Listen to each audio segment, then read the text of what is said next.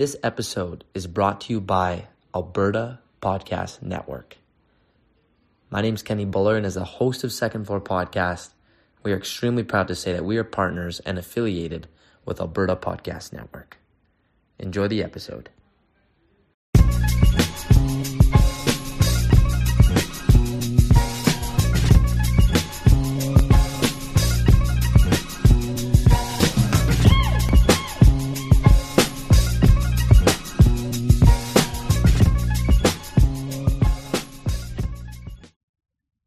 This episode of Second Floor Podcast is brought to you by Alberta Association of Optometrists, proudly celebrating a century of caring for Albertans. It happens. Many people don't call their optometrist first for urgent eye care when they need it. So from spring cleaning mishaps to winter eye infections, if you or your family have an eye emergency, doctors of optometry are trained to diagnose, treat, and prescribe medications. There's no referral necessary. And just a reminder, Alberta health coverage is available towards your urgent eye care appointments. To find an optometrist in your area, visit optometrist.ab.ca. The Alberta Association of Optometrists represents almost 800 doctors of optometry in over 80 communities across Alberta. Members are highly trained, regulated health professionals who provide primary eye health and vision care directly to Albertans. Learn more at optometrist.ab.ca. I want to ask you how you, segueing into bodybuilding, how you've best prepared for a bodybuilding physique competition. What we could start off with this. What do you wish you could have done in your first few competitions, or any one of them that you know now that maybe you weren't doing at that time in preparation for your competition? Great question. Really great question. I haven't thought about this in a long time. I wish I prioritized my sleep. I wish I would have slept more. That would have helped a lot in my progress to get in better condition. Especially with recovery too. Recovery as well, yes. It would have improved performance no matter what. I wish I would have dieted down longer or more smartly. That's what I wish. I didn't know any better, and at the time, I loved my mentors at the time. I learned so much from them, but I feel I could have pushed things a bit harder with regards to my conditioning and time in the gym, such that I looked like this immensely great example on stage of hard work and commitment and work ethic. That's what I wish I would have changed. Yeah, I mean, you could argue that if you did everything you needed to do to look your absolute best that day. Where was one of your competitions that made you feel like it was like almost the most memorable one, and it was an element of a lot of what you did to prepare for it and how you felt that day? I just love to hear. I'm so new to this bodybuilding physique world, I'll be honest. I had one of my employees who resigned. He doesn't work for me at Good Life at my location anymore. But I could see so much dedication in him for his prep, for his competition coming up. He lived and breathed the element of wanting to just be in the best shape of his life. So much that actually there were certain things that came second, including his job, where I was like, listen, man, we got to make sure, like, at the very minimum, okay, I know. Yeah. Competition time, it is really the only thing you could think about. I tried my best to help him manage his expectations better, to be a little bit lower. In my opinion, I think they were still quite high for him, and that was just our own challenge.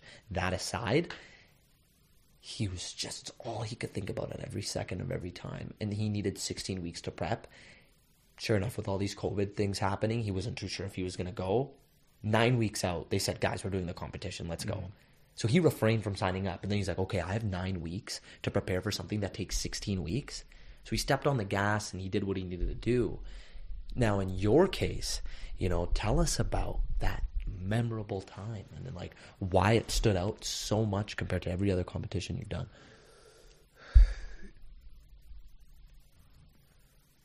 Two things. One, the most memorable time I've had on stage was probably my second ever show in London, England. And that's when I think there were closer to 450 or 500 people in the audience, all cheering for me. That was amazing. That's when I won my class. In my second show, that was some, like, I've never felt so much support from people I didn't know.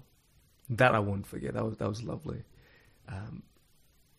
Second, and this is in no particular order, but I feel in terms of it being memorable because of the growth of me as an individual was in 2019 when I had my new mentor Jordan Peters, and the bar was set so high in terms of expectation from him because he wants me to be my best. He doesn't want to waste my time. I don't want to waste his time. I'm paying the man and he wants to see me deliver. And so he's commanding a level out of me that I thought, that's impossible. That's high. You are like I can't jump that high. Yeah. I can't jump. And so that it's over the course of that 2019 prep, I learned so much about me as an individual as to what I can take, endure, and suffer to look the best. There were several challenges I had to overcome. It was how do I even better manage my performance at work, because the last thing I'll let go of is my performance at work. That is priority. For me currently, bodybuilding doesn't pay me a cent. It doesn't. So many people might say, why do you even do it? I do it because I'm passionate about it. But first and foremost, my work is the priority. That's what pays my bills.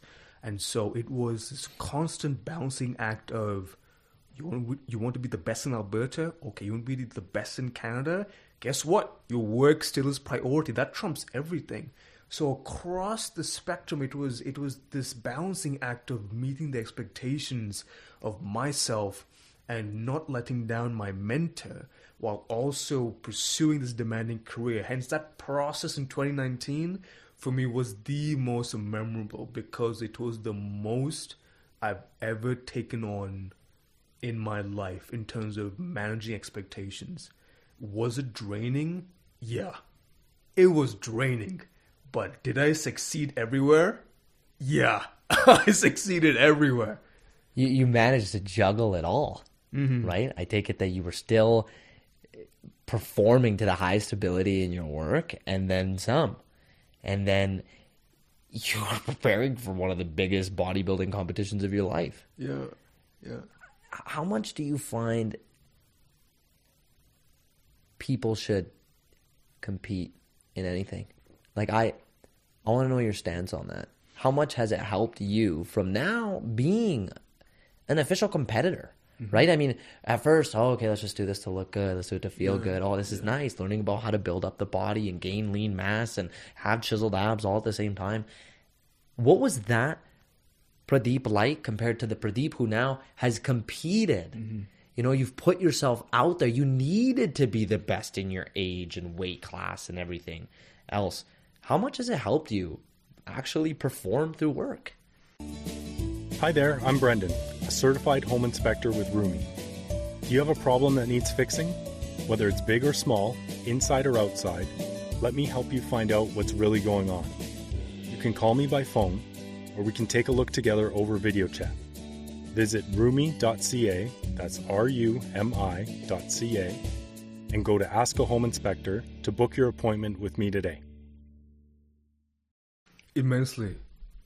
I feel the older version of me, obviously much younger, naive, and didn't know any better.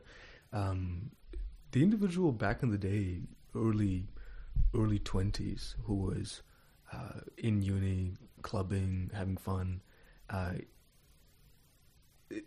because there wasn't the competitive aspect, there wasn't a deadline to meet, because there wasn't the expectation to perform, it didn't always transcend into my university work.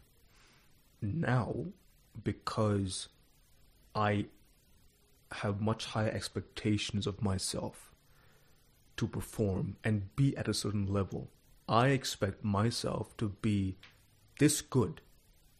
As I forgot where I've said this, but people pull up random quotes of me sometimes in my DMs. If this is my level of achievement today, this will normalize and say this is now normal for me. When I used to think, oh, it's a high level of achievement for myself.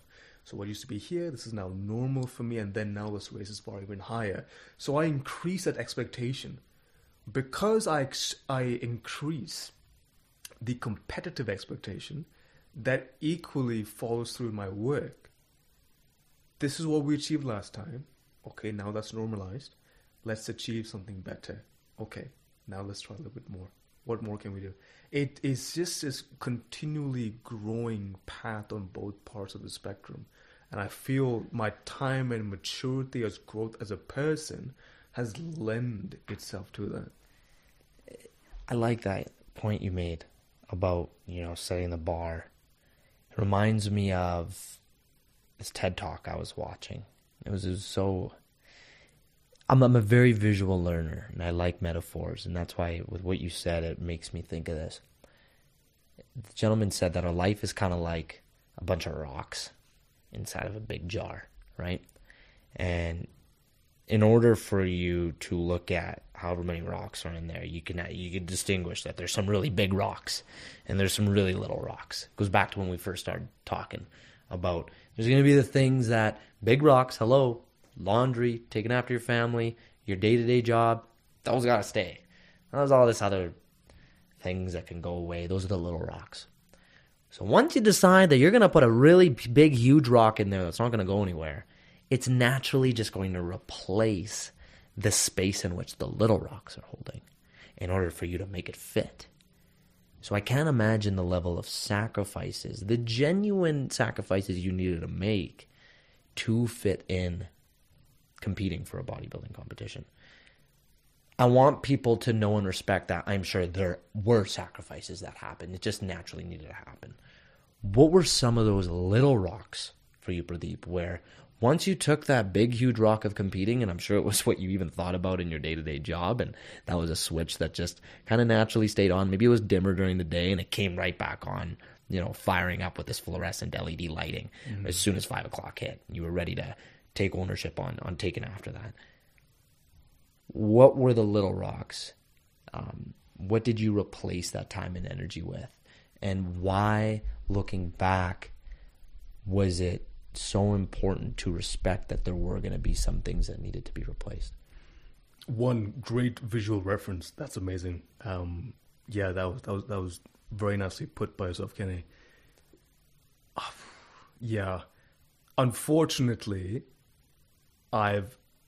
when it came down to me being low in energy and time wasn't in abundance, my social life had to take a backseat.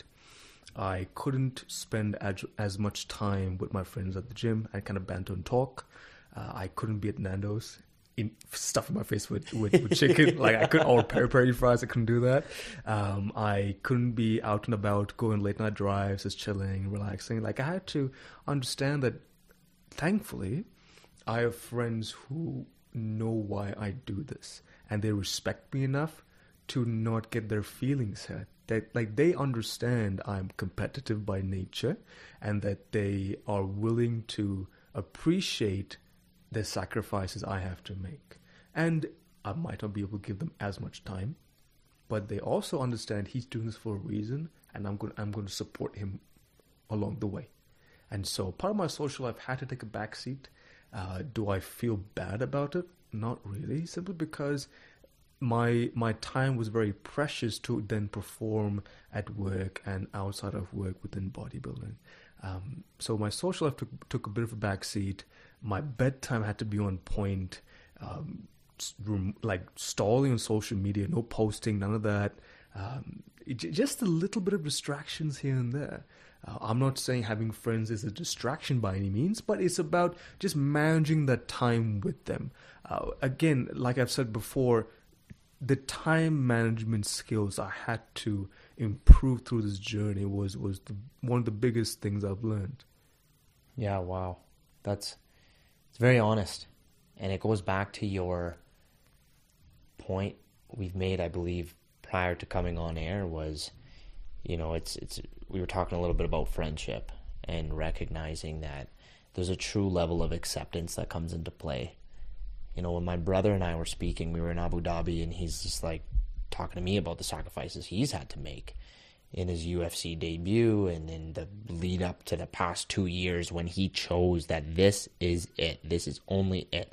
This is what I'm going to make my money off of. This is what's going to pay my bills. This is me putting my life on the line. And very similar to you, Pradeep, he said, you know what, man? He's like, you don't think I miss once a week hanging out with my friends and catching up? He's like, that's the first thing that had to go. Because what I'm putting my body through requires such a higher level of rest that includes more sleep, more time to sit down, because I'm like, my body is my job. I have to be very carefully aware of, where and how I'm moving, because I have to preserve it for the level of athleticism that I'm bringing to the table when I train. So it's really unique to respectfully recognize that if you have good enough friends that are like, hey man, I get it. I think that's a tough thing about relationships, right? I think that's a whole other conversation where it's like, that's when it becomes even tougher, to find that right person who's like, hey, I get it. It becomes a different relationship at that point, because you are forced in the sport you're choosing, not even forced, but it just comes with the territory. It's a very selfish thing to do, to put yourself out there and be almost naked to showcase what you've done to optimize your body. It's selfish, but it's beautiful because there's so much vulnerability at play. There's, hey, look at me and look what I've done to focus fully on myself mentally and physically, to be here today, to flex and smile in front of an audience of 500 people, or to potentially fight in front of all your loved ones and know that no matter what happens, this is the best possible version of myself right now. And win or lose, this is what I'm showcasing. And I'm okay to go so hard into it. I'll die trying, because you recognize that it was worth all those sacrifices to be there. One with your brother's fighting career, has he ever told you that, yes, I realize what I'm doing is quite selfish?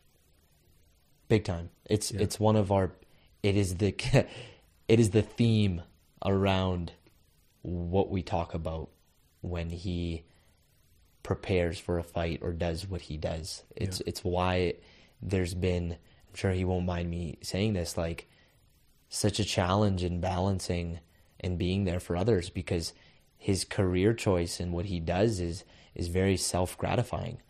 As a fighter, it's me. Even in training. Yeah, you have your team, but you're there to think about, okay, well, what am I doing today that's going to make me a better fighter? Yeah. It was really interesting one day where he's like, man, it was one of my training partners' camps, and I was like, I debated whether or not I should go that day, because maybe I could have used a rest day, but I went, and I'm really glad I went, because even in that practice that was servicing his training partner, because it was a camp around building him up to prepare for a fighter, he learned something. He got to go in there and be like, oh, I didn't expect to learn something, but ooh, I'm going to add that into my toolbox. And you're constantly, you have to think about yourself.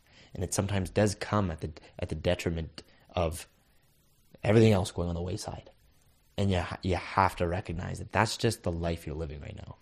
Yeah, I have to agree, and I'm sure anyone who has a partner and has someone who is competitive in this sport, it is very selfish.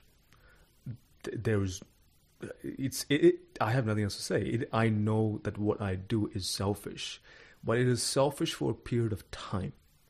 It is a period of time where it's very selfish with respect to the time required to meet the end goal. It's just the nature of the beast. There's no two ways about it. But in that same fashion, it is a luxury to say, I am going to diet down. It is a luxury to say, I'm choosing not to eat. Because can you imagine, there are millions of people outside of our, between your circle and my circle, outside of our circle, who we don't even know, who are saying, where's my next meal? I need to find food to eat. Versus, I am saying, and many other competitors are saying, I'm choosing not to eat.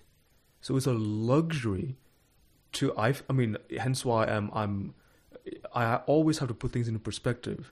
It is a luxury to be dieting down and to get into condition, whether it's for an MMA fight like your brother, or for myself and other competitors step on stage to look our best, so to speak. It's a luxury. At the same time, it's also very selfish. And I think accepting that for a period of time it will be like this is something we all need to come to terms with to some degree. It's so true. And it's so funny when you mention that, because you said something there that reminds me so much of how when you set the date for the comp, everything changes like that. And it reminds me so much of, like, in comparison, you've got the one temple, Gurdwara, or it's a place of worship, whoever is religious, non-religious in any sense. It can be a place where the community comes together. Let's just say that place is vacant. No one ever goes. Nobody ever goes. Not a single person shows up. There might still be an expectation or a level of, you got to keep the place clean. Every once in a while, there might be a person that comes in or out. Then you compare that temple to the one where every damn day there's going to be people showing up. It is on the corner of the street where 40,000 cars come passing by. Very high traffic, very high energy. Everyone always goes. It's got a good reputation. And it always needs to have its lights on. Now, in comparison to, like, the human level and how we perform and how we naturally become wired to make decisions, it's funny how if I relate both those temple concepts to a person who decides to compete, talking about how, like, the benefits associated with that. Once we have a day where we know we need to show up, there's people who are going to be watching. There's going to be some sort of result-oriented metric associated with, from people watching and judges critiquing, there could be an opportunity to be the best version of myself, to be the most outstanding community center in Edmonton. Now, the reality is, we're going to want to clean up and we're going to want to keep those lights on and we're going to want to do everything we can so people keep showing up. But now if we know that there's no competition happening, there's not something we got to look forward to. Only 1 or 2 people come a week. Oh, and 1 or 2 people come a week. Okay, that's when I'll maybe do a little bit of a cleanup. I'll make some roti, I'll make some dal, just for 1, 2 people. No big deal. We're not going to bring the whole family and everyone together to orchestrate something, because at that point, there's nothing to show anybody.